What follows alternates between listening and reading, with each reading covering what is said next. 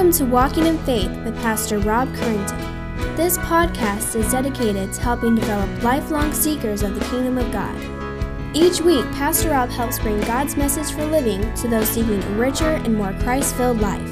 Now let's join Pastor Rob as he shares this week's message.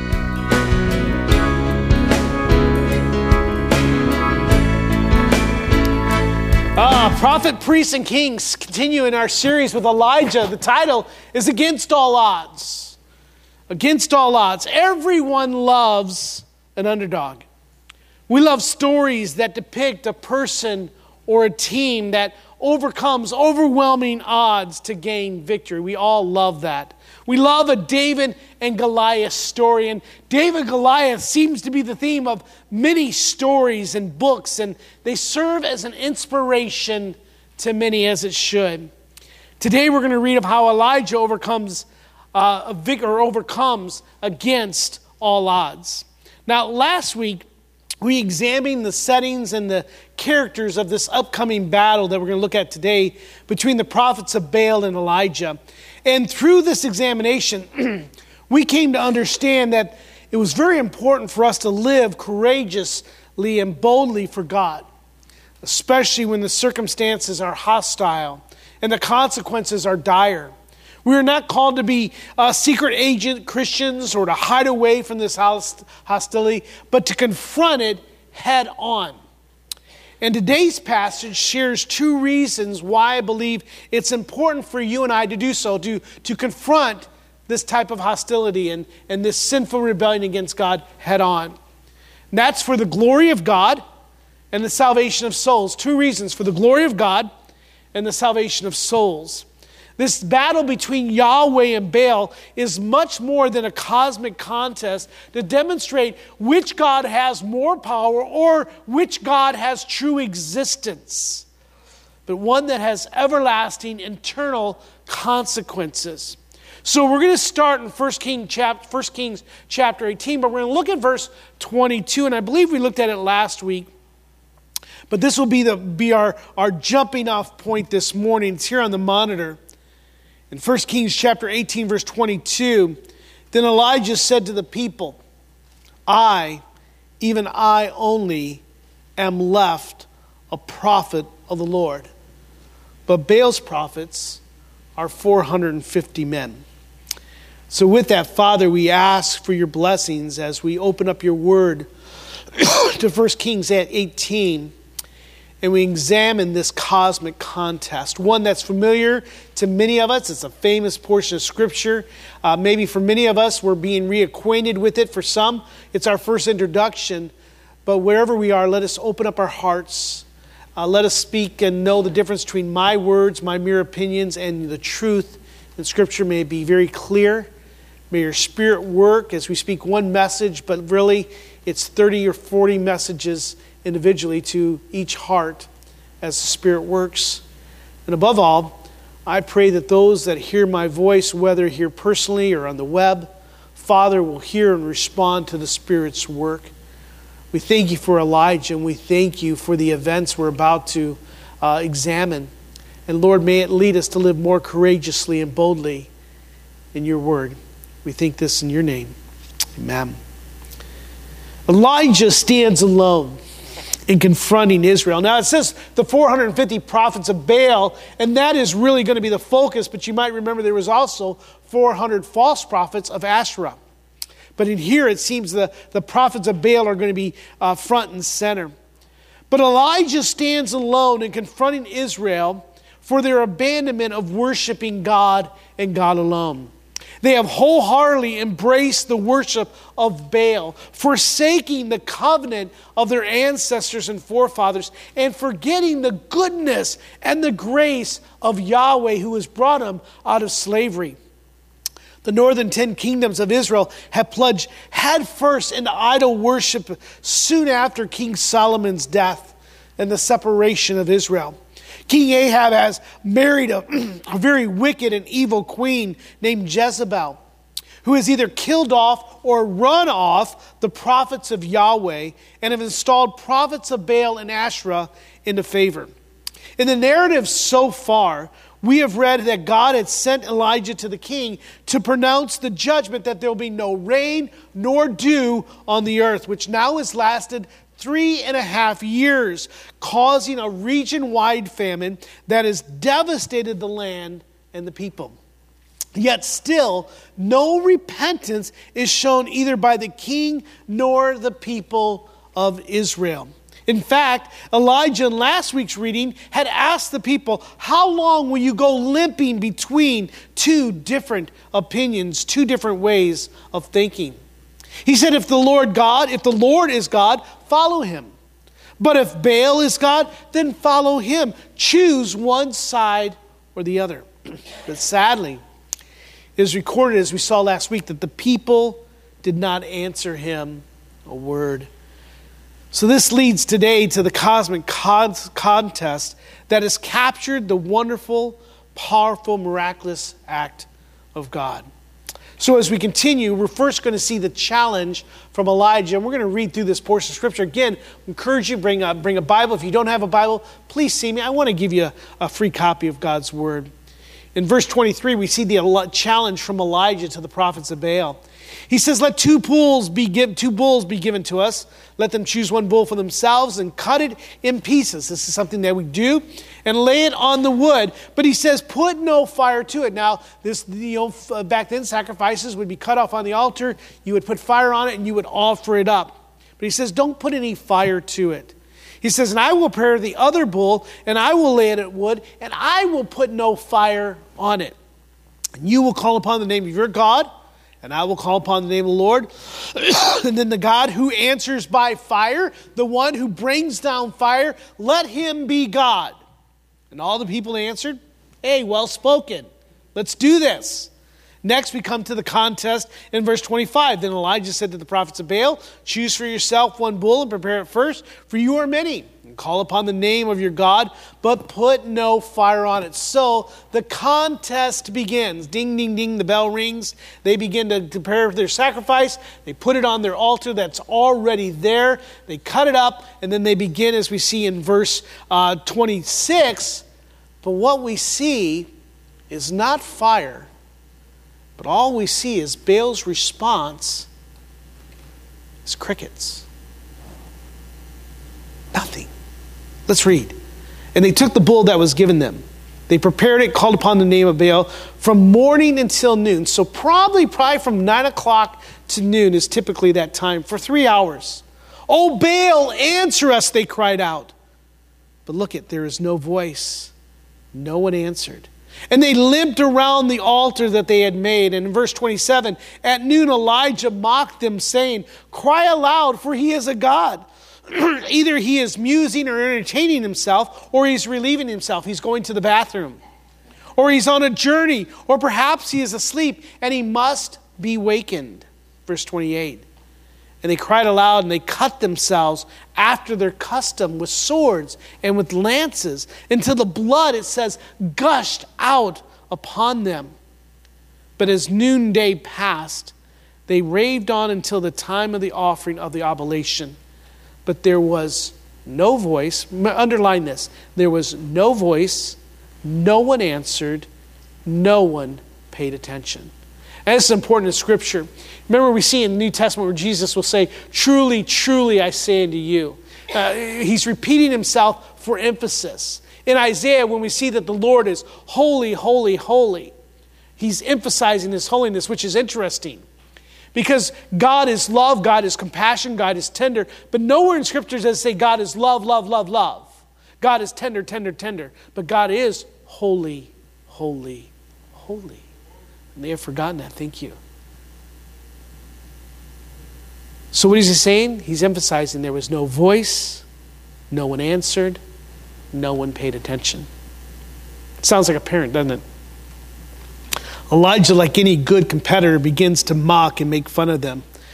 Elijah here is the original trash talker. One theologian remarks that self-laceration was practiced to rouse and to manipulate a God's pity and response. And this should not surprise us. I was going to say much more on this, but pastorally, I'm going to shut my mouth and just be quiet. but I believe that I'm just going to suffice to say that Satan always wants to desecrate what God has made and called good. And so they begin to cut themselves, as their custom was, to manipulate and to get his attention, but to no avail. There's no voice, no answer, no attention given to either their cries or to their demeanor or to their actions. Baal has no voice, he has no power, and he has no existence. After their humiliating public failure for almost 6 hours, they're doing this, but nothing happens. It is now Elijah's turn. And he makes this challenge much more complicated. Now, for me, I imagine Elijah's coming up and Rocky music is going behind him here. Look at verse 30. Then Elijah said to all the people, "Come near to me." And all the people, now imagine, this is the people who are quiet. They're watching for 6 hours as nothing has happened. Then he just says, "Here, come near to me." I want you to see something. I'm putting words into his mouth now. The people came near to him. And look what he has to do. This is a sad verse, by the way, if you want to underline it. And he repaired the altar of the Lord that had been thrown down. These people, the worshipers of Yahweh, the one God who had delivered them from slavery, who had brought them through the Red Sea, who had defeated their enemies in the Promised Land, who said, "Build me an altar," they had torn it down. Now, in Israel, you remember that their altars were one which is just one stone upon another. They were not to cut it, they were not to form it or fashion it. Now, if you read earlier, we didn't read this of the altar of Baal. They had built an altar of Baal where the altar of God stood. It's kind of like they tore it down and said, "Build up this one for Baal." So they had to repair it before they could even offer the sacrifices. How sad. So in 31, Elijah took 12 stones, according to the numbers of the tribes of the son of Jacob, to whom the word of the Lord had come, saying, "Israel shall be your name." And with those stones he built an altar in the name of the Lord. And he made a trench about the altar. So he started to dig a trench. As great as could contain, it says, 2 seahs of seed. So about 4 gallons of water around this trench, or in this trench. Verse 33, it says, "And he put wood in order, and he cut the bull in pieces, and he laid it on the wood. And then he said, 'Fill 4 jars with water, and pour it on the burnt offering and on the wood.'" He's making it more complicated here. He's making a statement here.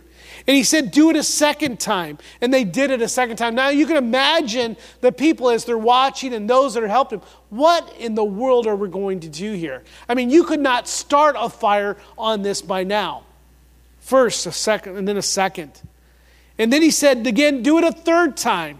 And he did it a third time. And the water ran around the altar, so about 4 gallons high. And he filled the trench also with water. So we're getting this image of water just dripping everywhere. When we read that, we then read that Elijah's countenance was remarkably different from the false prophets. Remember, theirs was filled with loud cries and limping about and cutting themselves and calling out to their God. And what's also interesting here is that Elijah timed his turn to come at the regular time of sacrifice of 3 p.m. in the afternoon. This is when they would naturally do the sin sacrifice.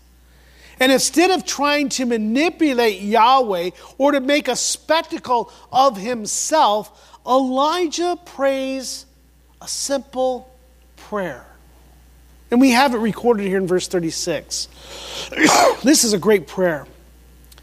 And at the time of the offering of the oblation, Elijah the prophet came near, and he said this, "O Lord, God of Abraham, Isaac, and Israel."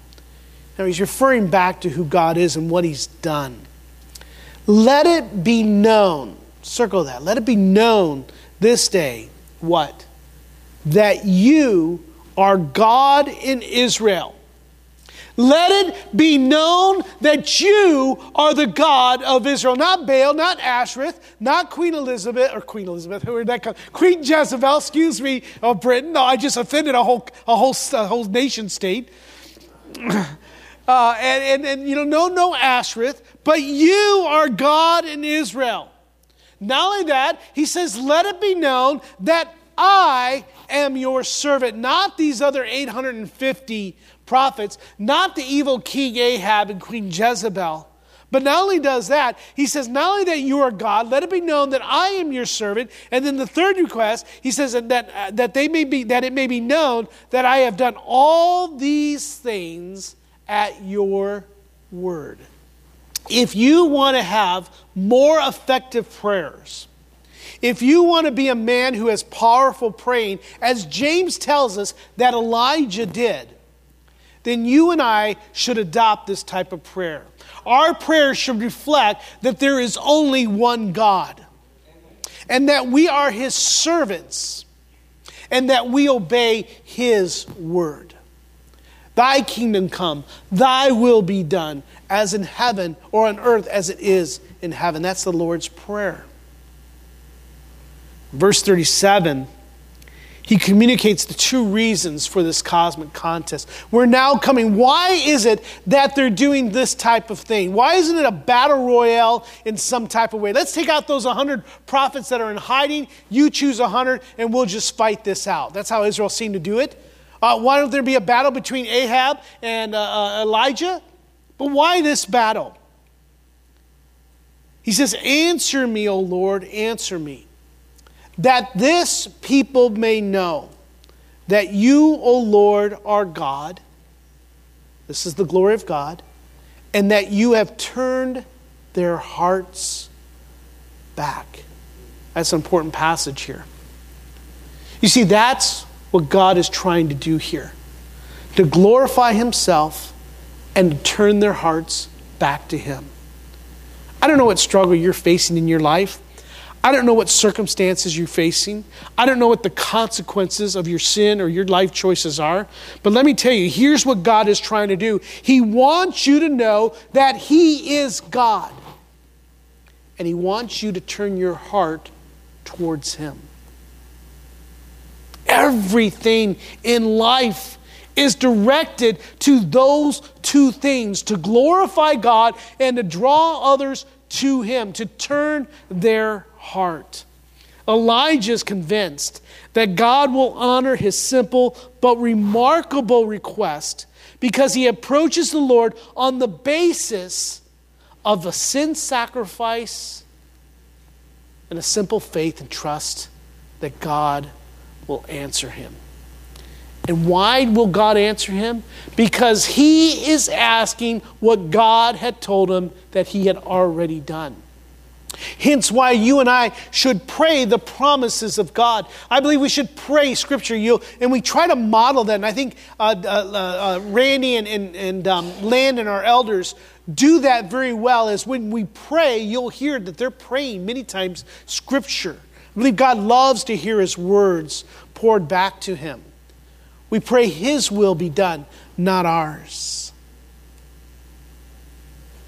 Of course, you and I know that God does, as a matter of fact, answer this simple prayer. As we continue in verse 38. Then the fire of the Lord fell and consumed the burnt offering. Not only did it consume the burnt offering, but look at it consumes the wood. And it consumes the 12 stones. How hot did that fire have to be?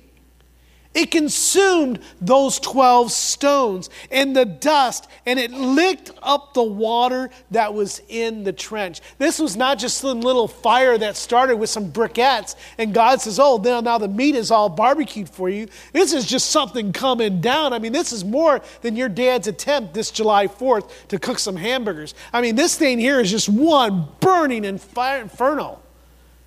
You would not want to be around this thing. I can imagine what an awe-striking vision this must have been. But it's in this way that Yahweh demonstrates his existence, his power, and his sovereignty. I believe God used this challenge by fire to point out the foolishness of worshiping false gods. And why fire? Well, since you may recall, since Baal followers believed that he controlled the thunder, the lightning, and the storms, why couldn't he do this? But God uses this drought, this famine, this fire to prove that only he is the one and true living God. Amen? Baal was quiet. No one answered. No one paid attention. There was no voice. In these last 3.5 years, God went to the strength of this false god and defeated him. Put him down. Put him down, humiliated him. What an awesome display that must have been. Could you imagine being those men? Ahab, Obadiah, the false prophets whose lives were about to take a drastic turn? Or just the people? Their response, looking at that. You and I read it. I don't even know if you could capture this on film and make it as powerful as a moment as they could. The visuals alone must have been amazing and most likely unexpected by the audience. Talk about a time in which you wish there was instant replay. Play that one again, but they didn't. I mean, it was there. And I pray there weren't too many too close. They probably went home with singed eyebrows, singed hair, with the smell of smoke on their smocks and their cloaks. Can't believe what happened today. You miss the cosmic contest of all time. The narrator then records 3 responses. You'll see this on the monitor. The first one is God answers his prayer because the people's heart was open to the truth that Yahweh was God. Look at that verse. And when all the people saw it, what did it says that they did? They fell on their faces and they cried out, "The Lord, he is God. The Lord, he is God." Finally, the answer that he had been asked them as they were limping between 2 opinions. Is Lord God? Is Yahweh God? Or is Baal is God? Finally, they fall on their faces and their hearts are turned toward God. Number 2, the second response is we see that Elijah then pronounces judgment on those prophets of Baal. Elijah said to them, "Seize them," in verse 40. "Seize those prophets of Baal. Let not one of them escape." And they seized them, and Elijah brought them down to the brook Kishon, and he slaughtered them there. Not only did it change their hearts, but we see here an outpouring of judgment on these prophets. They respond to God's judgment as they kill them. Now, most likely, I'll speak a little bit more of this next week, but most likely, these were the soldiers of King Ahab. I mean, back then, people weren't walking around with swords hooked onto them. I mean, this is not the Middle Ages that you and I think. These are farmers who don't have much to farm because there's a drought and a famine.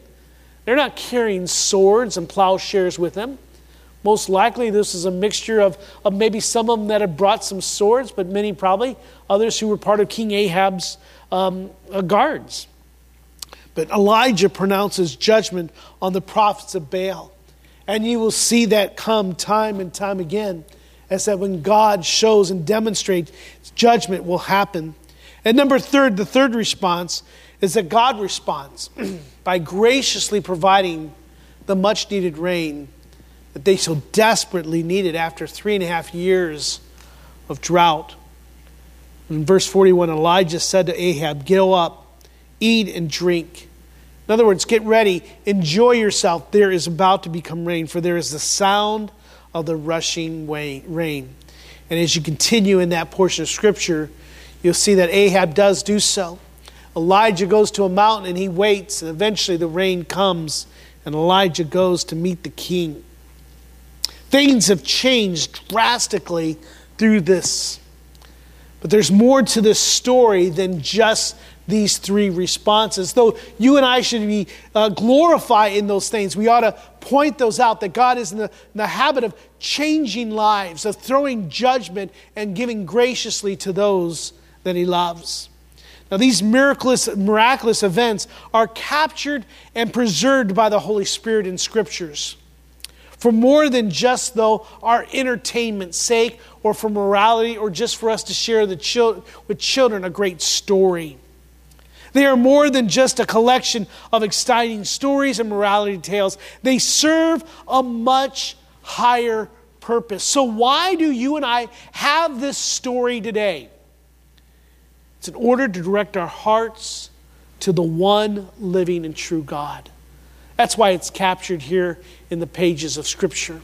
It's why it's survived 3,000 years in transition from one script to another, so that you and I may direct our hearts towards the one true and living God as the Israelites of that day.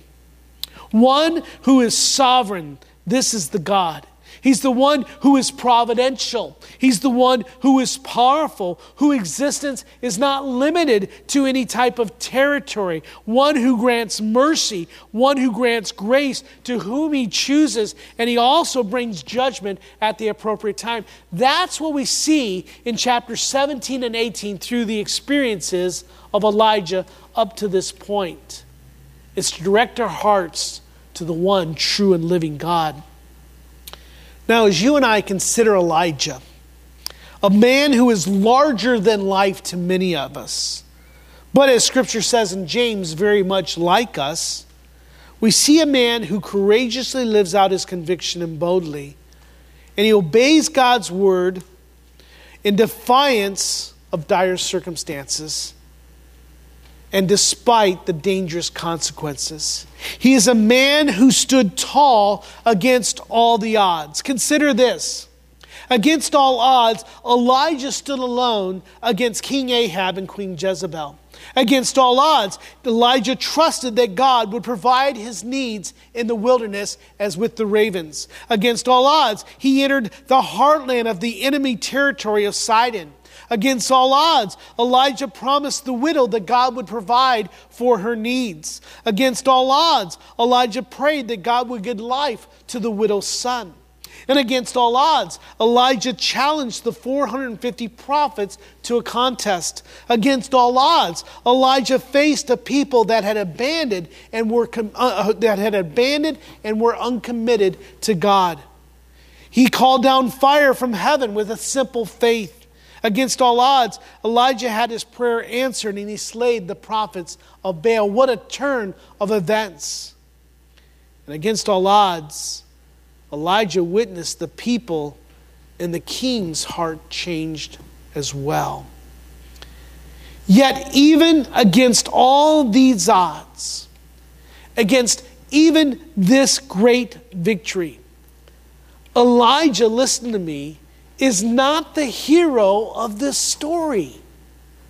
These events are not preserved through history so that you and I may worship and extol the heroism, the courageous, and the boldness of Elijah, though you and I may admire them and try to imitate them. For you and I in this story are not Elijah. Most likely, you and I are either Queen Jezebel, whose heart is heavy and hardened against God, or we are King Ahab, whose passions and prejudice and pride cause us to leave God and go to one who is not of God. Or we are Obadiah, one who loves God but is more fearful of man, who secretly roots for God but yet is waiting and fearful of what man says. Or we are the prophets of God who are hiding away, not even in the picture. They were not even there to help Elijah. Or you and I are the people of Israel that are limping around between two different opinions. And people, if I can be pastorally honest, I'm afraid that many of us are those people. We're limping between two opinions. So Elijah is not the hero of the story. No, the hero of the story, and here I'm going to fill in the blank if you want to write it down. The hero of the story is Yahweh. He is God. For without God, Elijah most likely would be hiding in the mountains with the other prophets of God or slaughtered with those less fortunate. Now, our minds and imagination are drawn to Elijah as it should be. However, God is the hero of this narrative. It is God who calls Elijah to confront Ahab. It is God who prevents the rain and dew from falling. It is God who provides the raven who feeds Elijah. It is God who provides the never-ending supply of flour and oil to the widow. It is God who gives life to the widow's son. It is God who pours down fire from heaven. It is God who changes the hearts of the people. It is God who preserved the life of Elijah. And it is God who calls down rain from heaven and feeds the earth once again. God is the hero of the story. And in this, let our hearts be directed to the one who is all sovereign and providential. As I said in the beginning, this story serves to glorify God by demonstrating His power over nature, His power over death, His power over kings and queens, His sovereignty over all the earth, His provision of all good gifts and grace and mercy to the just and the unjust alike. Now let me tell you, that is a God worth serving. Not false gods who give no attention, who have no voice, who do not speak. What false god are you serving this morning? In what ways are your passion, your pride, and your prejudices? In what way are you looking for something other than God to satisfy you? That's really what a false god is. It's one who says, I can satisfy you. God takes too long. God asks for too much. That's what sin is. Sin is when you're dissatisfied with the promises of God and you seek to satisfy it outside God's promises. That's what's happening here 3,000 years ago. But yet God once again says, I'm the God who truly satisfies.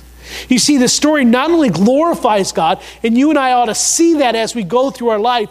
Every event in our life is to cause us to glorify God, even when the consequences are dire, even when the circumstances are difficult. It should direct your heart to glorify God, for He's the one who will sustain you in sickness and in health, through wealth and through poverty.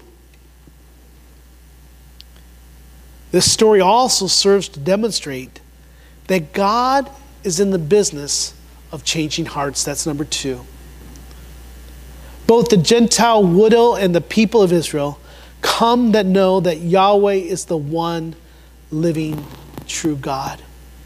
In our scripture reading earlier, Landon took us through Ephesians chapter 2, where it talks about us being dead in our trespasses and sin, being alienated from the promises of Israel. But God, it says in verse 5, but God, being rich in mercy, did what? Caused us to be born again. And see, so God today is still in the business of changing people's heart to look on Him favorably, to point their hearts towards Him. And I'm praying today that your heart is turned towards God. If not, you should pray, Lord, turn my heart towards you. That should be your prayer for those that you love, those that you care for, that are still limping between two opinions, or those that have rejected the God of the Bible. Lord, change their hearts. Demonstrate your power, your sovereignty in their lives. Now you might recall from our first message of Elijah that in Malachi 4, verse 5 through 6, it's here on the monitor. God had promised this to Israel thousands of years ago. Behold, I will send you Elijah the prophet. Elijah had been dead now. He says, but behold, I will send you Elijah the prophet before the great and awesome day of the Lord.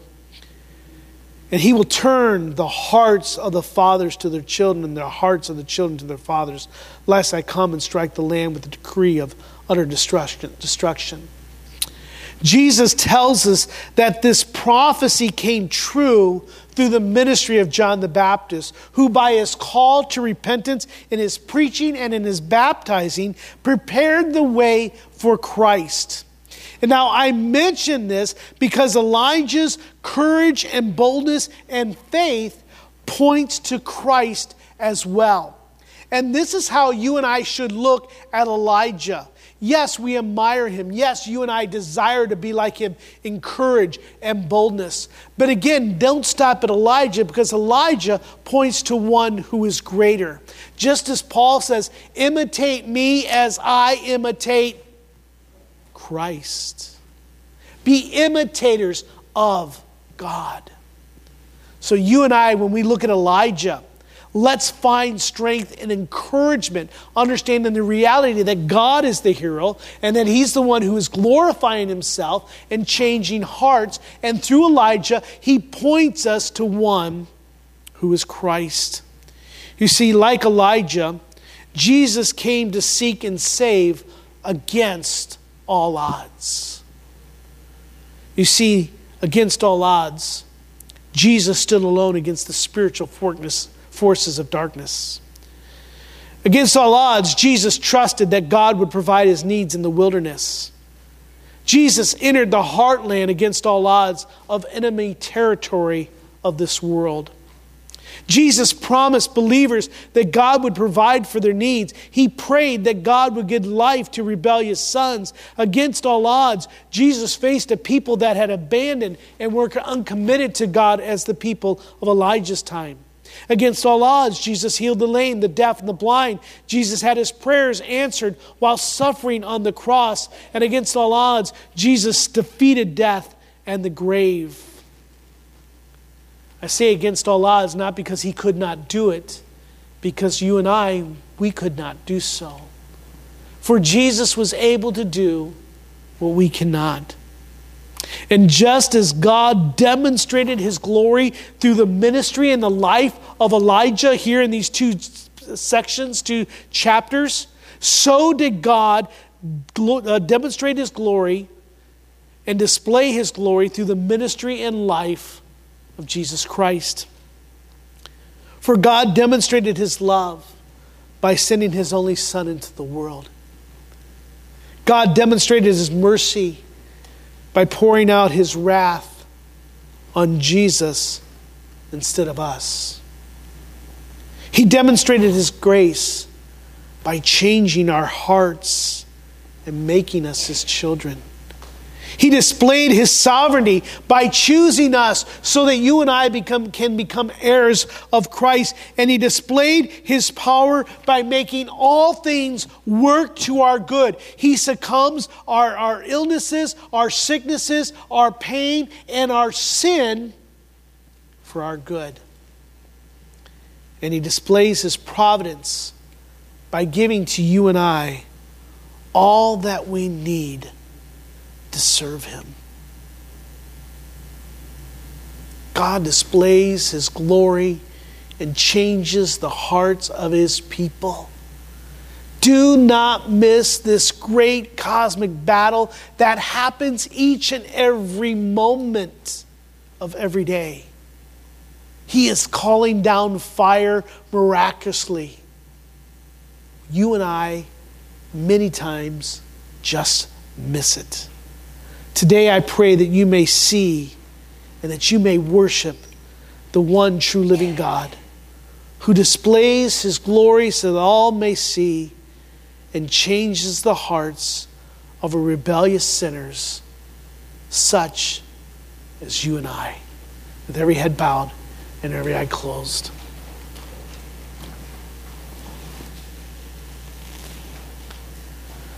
I'd like for us to take a moment to pause and to consider what we see here in Scripture.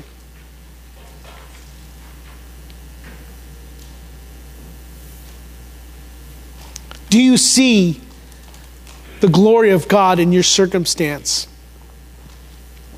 Do you see that God is changing hearts? Has your heart been changed? Do you proclaim that God is the one true living God? If so, would you pray that, like Elijah, that you can point to Christ, the one who demonstrates God's glory and changes the hearts of rebellious sinners? Would you pray and ask God's strength to be bold and courageous in defiance of dire circumstances and despite dangerous circumstances, that you may obey God's word? Let it be so. We respond to the Spirit's call this morning. Father, we just thank you for your goodness and your love. Father, we read of Elijah and we are thrilled and we are moved in spirit, and we wish that we could see such things. We imagine that we would stand firmly with Elijah, with our hand on the sword, calling out, "You are God," ready to cast judgment on those who rebel against you. But yet many times as we look in the mirror in the dark recesses, nights of our soul and our spirit, we recognize the old Obadiah in our hearts, or the prophets that are hiding, or the people who are limping between two different opinions. Strengthen us. Make us sufficient for such things. Let our prayer be for the glory of God, that others may know you, know that we are your servants, and that we have obeyed your word. And may that cause others' hearts to be changed, and may they also worship you as the one true living God. We praise in Christ's name. Amen. We hope you have enjoyed this week's Walking in Faith podcast. We encourage you to share this podcast with others in order to help spread God's message to all those in need. If you have any questions or comments, we would love to hear from you. Email us at walkinginfaith@orangevilla.org. You can help us spread this podcast by writing a review at iTunes. And don't forget to visit us online at orangevilla.org. There you will find more information about our ministry, as well as share your thoughts, submit prayer requests, and find out how you can help others to grow in God's love. Until next week, may God bless you in everything you do.